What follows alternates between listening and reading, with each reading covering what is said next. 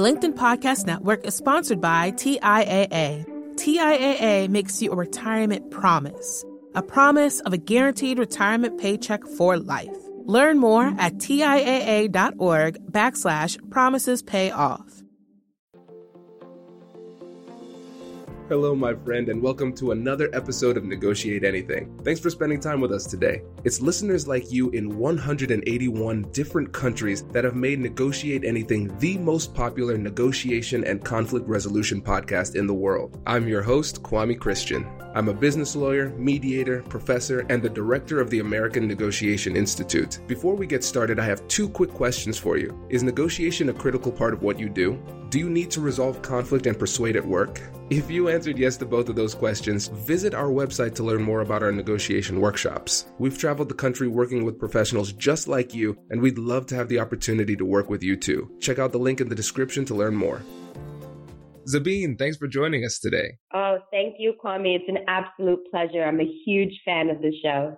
Thank you. I appreciate that. It's great to have you. How about we start off by telling the audience a little bit about yourself and what you do? Sure. So I am the managing director of the Shriner Negotiation Institute's North American division. I sit out of our office here in New York City, and I look after all of our education, management consulting, our events, and our insights and research division here out of my office. And I look after a lot of our major accounts and global strategic initiatives all over the world. Very nice. Very nice. Yeah, Shriner is an incredible organization, and you have a conference coming up too, right? Absolutely. So the annual N Conference, which is really our crown jewel of our events every year, is coming for the first time this year to New York City. It's going to be November 15th. That's a Friday. It's going to be at the Park Hyatt here at the Central Park. And it's really going to be an exceptional event. We have awesome speakers. We have incredible guests. It's going to be a part of a whole official New York City negotiation week as well. There's going to be a welcome dinner. There's going to be an Academy Day with our founder and CEO, Matthias Shriner, who I know was on with you a few weeks back. So we're super excited. Great. Yes. Sounds like a great conference. And also, before you started working at Shriner, what was it that you did? How did you get to this point? Oh, man. So I could tell you stories about my life, but in a nutshell, I'm born and raised here in New York, and I started my career many moons ago on Wall Street. I was an investment banker, and on the dark side, we like to say I was there on the dark side. And I spent many years in investment banking. I worked on M&As, joint ventures, did a lot of IPO work, really boring stuff. And then I moved into consulting, and that's where I really found my calling in alternative dispute resolution, strategic acquisition. My specialty was in innovation. And then I spent a lot of years doing that, and the financial crisis hit, and the opportunity came for me to go abroad. And so I spent the last 8 years in Dubai, where I was an advisor to the Prime Minister's office. I did a lot of mediation. I did a lot of ADR for our corporate clients. And then it was time for me to come back home, and I found the Shriner Institute, and it seemed an incredible and perfect fit, and it was, and it is. And here I am today sitting with you talking negotiation. I love it. This is great. And that background is incredible and is exactly why we're having you on the show today. And the three topics that you outlined are really exciting. The first one is the difference between selling and negotiation, understanding that. Then we move on to why we reject compromise. And then the last one is the importance of walking away when appropriate. So this is going to be great. But let's start off with the first one. So tell us about the difference between selling and negotiating. Yeah, so this is really important because I think many of us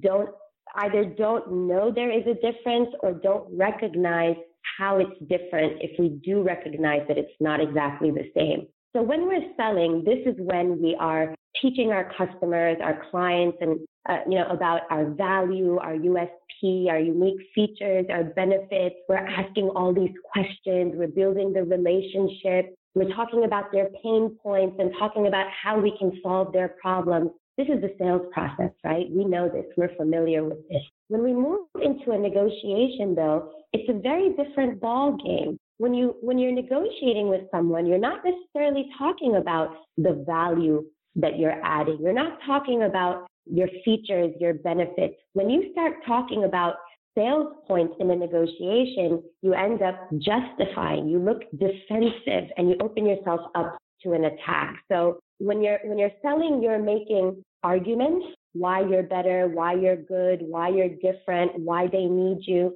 When you're negotiating, you're not making arguments, you're making demands. The goal of a negotiation is to come to an agreement.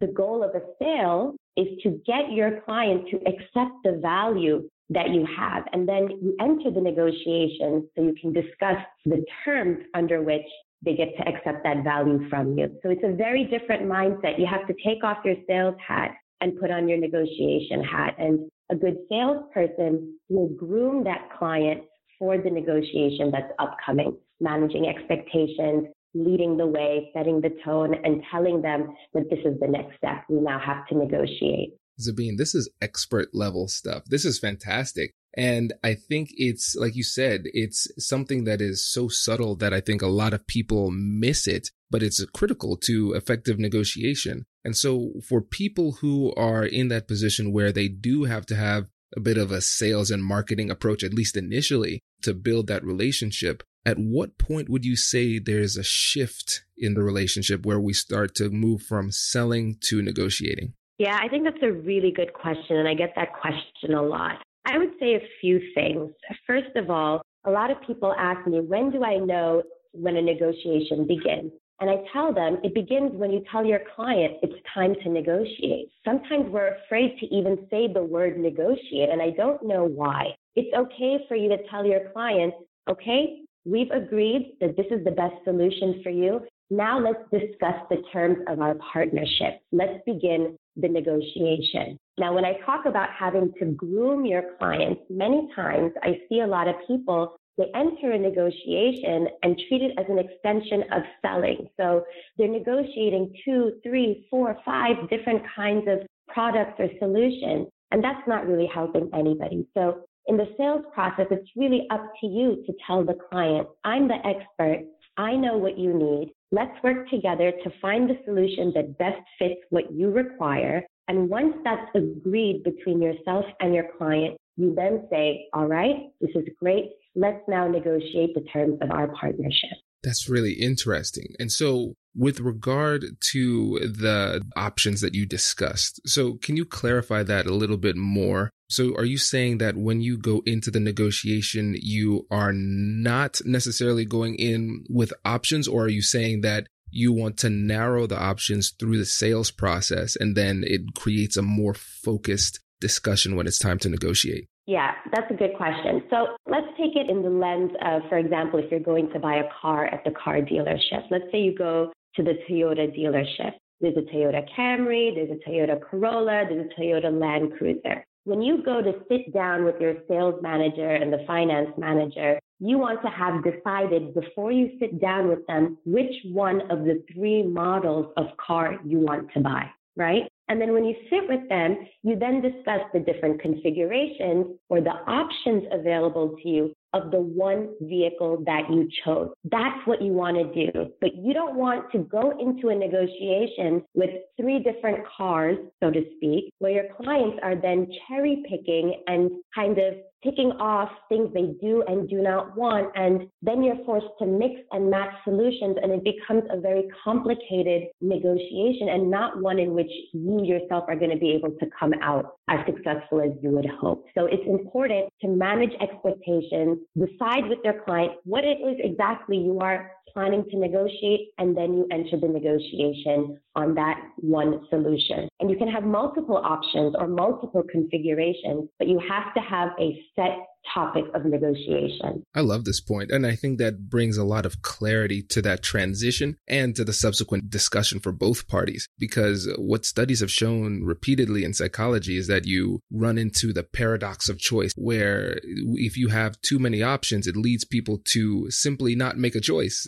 They're overwhelmed by the decision-making process, and by narrowing the options available, I think you're making it more likely for somebody to actually make a decision and purchase. Yeah, absolutely. Absolutely. And I mean, what's the goal, right? The goal is not only to just close a deal, but the goal is to close a deal as effectively and as efficiently as possible. Why should I take 6 months to close a deal if I can close it in one? Why should I lose 10% by giving a 10% discount when I could only give away maybe 3 or 4%? So the goal should not be closing a deal only. That for me is always a given. It's closing it effectively and closing it efficiently. And that's up to me to make that happen. Many times my clients are waiting for me to tell them what's next and what needs to be done. So it's up to me to do that. Does your company invest in professional development training? If you believe that your team would benefit from a negotiation workshop, all you need to do is go to our website, fill out the workshop request form, and then we'll set up a time to chat. These workshops are completely customizable, and we've done them all around the country. Negotiation and conflict resolution skills are beneficial across all professions, but they're especially useful in procurement, purchasing, sales, sourcing, and contract management. Our calendar is filling up quickly, and we even have some workshops scheduled for next year. If you think you might want one, I'd suggest reaching out soon so you don't miss out. Check out the link in the description to learn more. And now, back to the show. The LinkedIn Podcast Network is sponsored by TIAA. In the last 100 years, we've seen financial markets swing, new currencies come and go, decades of savings lost in days, all showing that a retirement plan without a guarantee, quite simply, isn't enough. So more than a retirement plan, TIAA makes you a retirement promise. A promise of a guaranteed retirement paycheck for life.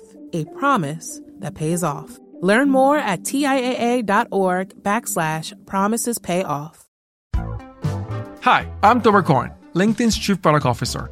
On my podcast, Building One, we dive deep into what it takes to build great products. Recently, we had Zach Perret, the CEO of Plaid, and he shared about his struggles building a financial app for consumers and how he was able to turn it all around with a critical pivot. Take a listen. I personally couldn't resonate as much with the consumer set that we were trying to reach. I just didn't have that level of empathy. When we made the shift to building a B2B product, though, I was building the product that I wanted. My co-founder and I were creating the product that we wanted ourselves, and we had so much empathy for what that product was. Such a great insight. In that sense, we got lucky because we were creating a thing for ourselves. And then the people that we were talking to also had the same problems we did. They were fintech developers. We'd been a fintech developer. We'd been trying to build a fintech product for a year. And so we had such deep empathy. We had such a clear ability to... If you want to hear more of Zach Perret's story and the lessons that follow, listen and subscribe to my podcast, Building One. Exactly. And for you, is there ever a time when you would begin the negotiation process and then run into something that makes you say, listen, actually, I need to back up a little bit and go back into sales mode and then re-enter the negotiation focused on a different issue? Well, as you know, Kwame, I am like the greatest salesperson in the world. So that never happens to me. But all joking aside, people ask me all the time, Devine, what if you're in the negotiation and it becomes apparent that maybe the value hasn't been sold, right? Because what I tell them is you sell the value in the sales process. In negotiations is when you determine the terms under which they accept that value from you. So I've convinced you that this car that I have to sell you is the greatest car. It's going to help you. It's going to solve all your problems. It gives the right message. It's exactly what you've been working for. Now that I'm in the negotiation, I have to convince you that the price, the payment terms, the warranty, all of those things are things that you need to accept. For me, there are a few things that I say. Number one, if they're trying to tell you, right, or if they're trying to convince you that the value hasn't been sold, more often than not, it's a tactic. If the value hasn't been sold, they wouldn't be sitting there with you trying to understand how they can get this product or service from you. Right? So that's number one. The value's been sold because they're sitting there at the table with you. Number two, it's more often than not a tactic to push you into a defensive position. The second you start then justifying why your product is so great is the second you open yourself up to attack. Well, Devine, your car is great, but I can go to Honda or I can go to Mazda or I can go to Ford and they got this and they got this offer and that deal. These are not things that I need to be discussing in a negotiation. We talked about this in the sales process. That being said, today we see many times there are multiple teams involved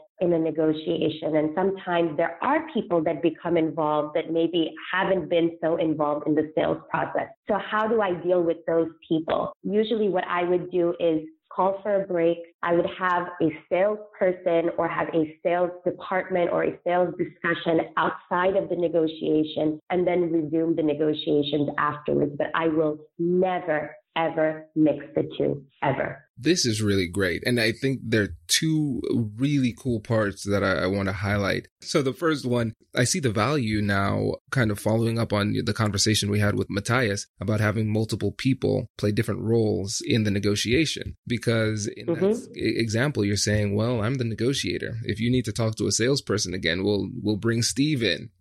Steve will talk to you about these options. Come to me when you're ready. And that it's an easier transition if you have multiple people on your team. And now let's say hypothetically, going back to what you said earlier, with if the person is in a situation where they are using that as a tactic and you don't have a Steve, you might be playing the role of salesperson and negotiator. What do you do to push back on that tactic so you don't end up having a feeling forced to qualify yourself or your product? Yeah, that's a really good question. Now, the first thing that I will tell you is, our institute, we follow the FBI model of negotiations when it comes to team structure. That means we have a negotiator, we have a commander, we have a decision maker, and we have an expert. And when we sit at the negotiation table, it's a negotiator, a commander, and an expert. And we always say that the negotiator should never be the account manager for that client. It should never be the salesperson that owns the relationship because they're too close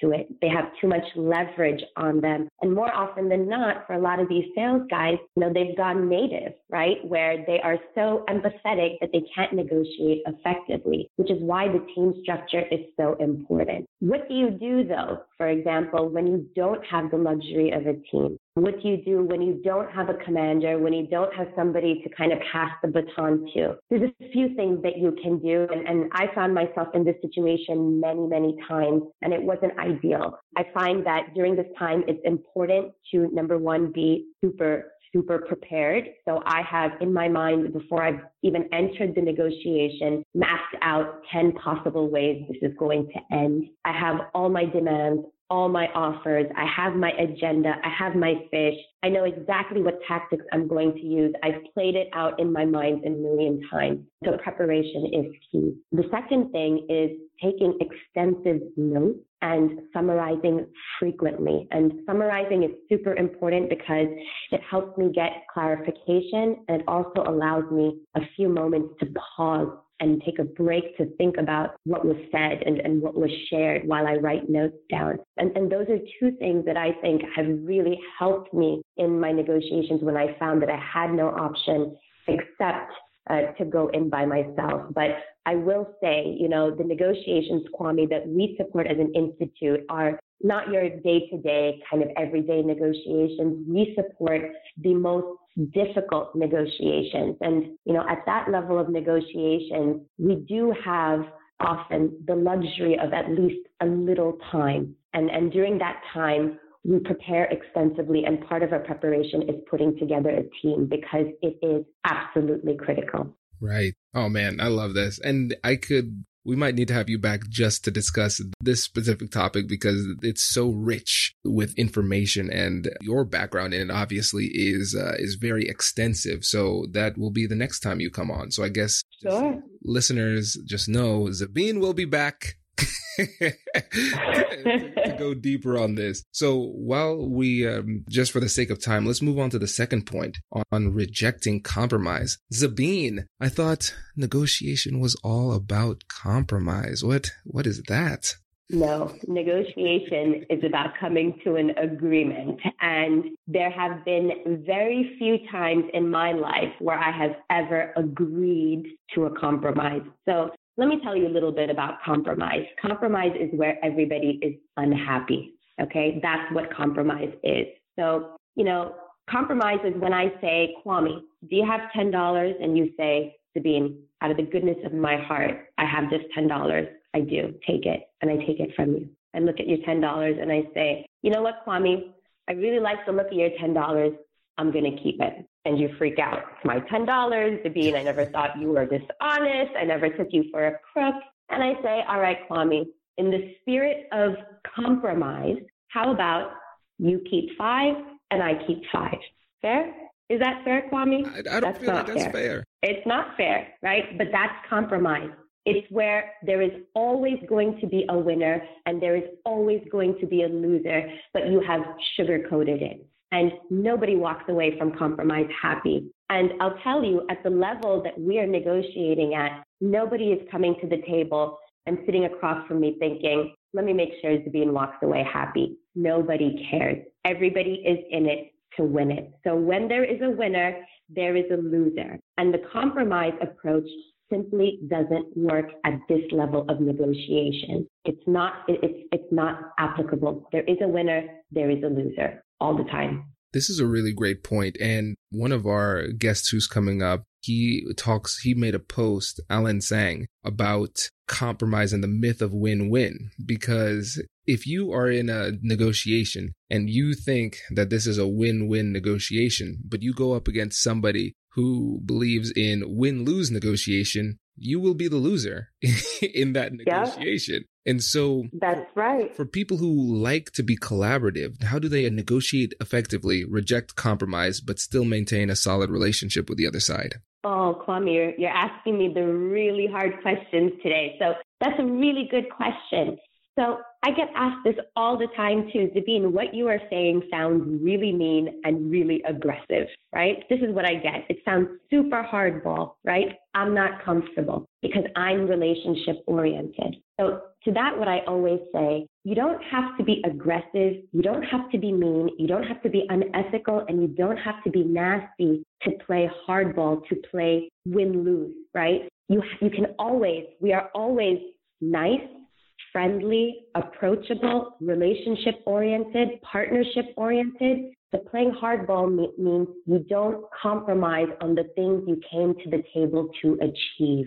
So the things that are important to me, under no circumstance am I going to give those things away. There are other things that I can trade. There are other amends that I am willing to make. But the things that are important to me, the non-negotiables, I will never give those up. So being tough, people often mistakenly believe that being tough in a negotiation harms the relationship with the client, but that's not true. It's when you don't protect yourself is when you're actually harming your relationship with the client, because you teach them how to treat you. And when you set the precedent that with a little pressure and with a little cajoling, you're just going to roll over and concede, you are going to lose every single time. This is great. This is really great. And so let me push you into potential controversy. So what are your thoughts on the philosophy of the probably one of the most popular negotiation books, Getting to Yes?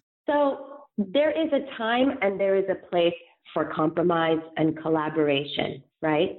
Certainly, there is a value to that, and it is important. Even in the sales process, it's important. On your day-to-day negotiations, your very operational, discussions that you're having, that's fine. That's important. But what about when you're at this level of negotiations where you're sitting across from somebody that doesn't care about value and doesn't care about your relationship or your history or your heritage or your brand? They care about the bottom line. Can you give me 20% discount, yes or no? It doesn't matter who you know. It doesn't matter what your logo is. It doesn't matter how long we've been working together. We see this a lot with procurement departments. We see this a lot with third-party negotiators. They don't care about your relationship. How do you negotiate with people like that? Do you approach it with win-win? You can. You absolutely can. You can only negotiate win-win if the person across from you is also negotiating win-win. And that being said, just because I go to the table playing to win doesn't mean that I don't make my counterpart feel like they are winning also. It's super important that you always protect your counterpart's face. They have to feel good about the negotiation. They have to feel good about the deal that they are going to accept, or they're not going to. I love this. This is great. And the reason I ask is because I think for a lot of people, the first book they read on negotiation is Getting to Yes. And my first time reading it, I thought it was great. But then as a practicing attorney, I entered the real world and I realized, hey, I'm starting to fall out of love with this, because I think a lot of times when people say I'm a collaborative negotiator, I'm a win-win negotiator, no matter what, because there's always a way for us to get a good deal for both parties, it is almost borderline, almost like a religious belief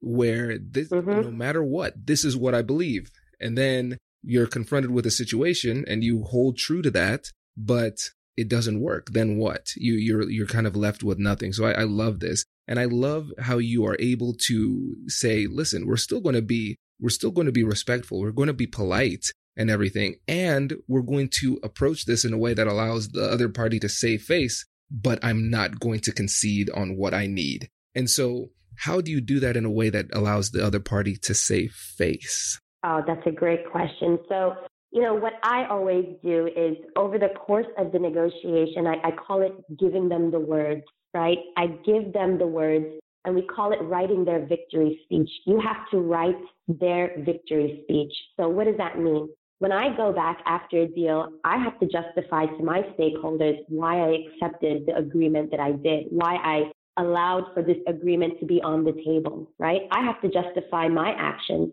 So does my counterpart. They have to go back and explain to their stakeholders, their decision makers, why they agreed to this deal that I put on the table. I have to give them the word. So you have to write their victory speech is what we say, so that they know that they have the confidence and they have the backup and the reasoning that they can take back to their stakeholders to say, listen, this is why I agreed.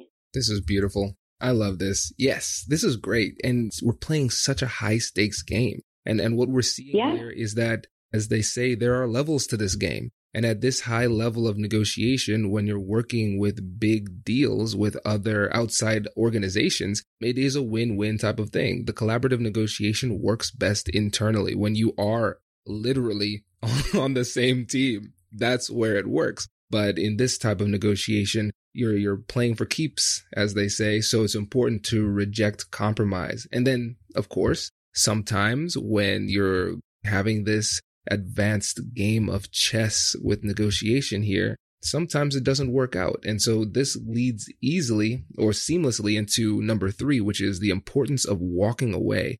Can you tell us about that too? Yeah, so walking away is both my most favorite and least favorite thing to do, but it is a necessary evil. And 9 out of 10 people either never walk away or don't believe in walking away for the simple reason that they feel walking away harms the client relationship. So in their minds, walking away means walking away from the client's relationship, but that's not what it is. You're just walking away from this discussion, this negotiation at hand. It sends a clear signal that you have done everything that you could do and that you are serious about protecting your non-negotiables. And it goes back to what I was talking about earlier, that you teach your clients how to treat you. If they see that you never walk away, or if they see that you're just bluffing, you're not serious about walking away, they will never, ever, ever come to heel, right? They will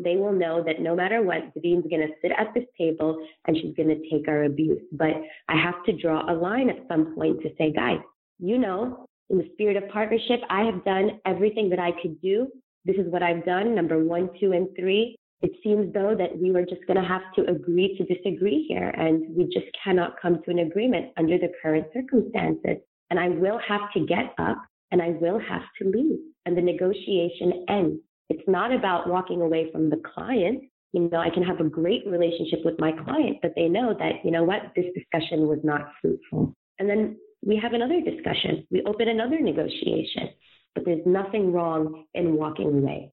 This is great. And I think the parallels to just everyday relationships with your friends, family, romantic relationships, it all applies. If you are not willing to stand up for yourself and walk away from a bad deal, then you put yourself in a position where people are going to take you for granted. They won't take your positions seriously because, like you said, okay, well, it's not a real thing. They're always going to be there, so it's fine. But walking away puts you in a position not only for the other side to respect you, but also for you to leave the negotiation respecting yourself.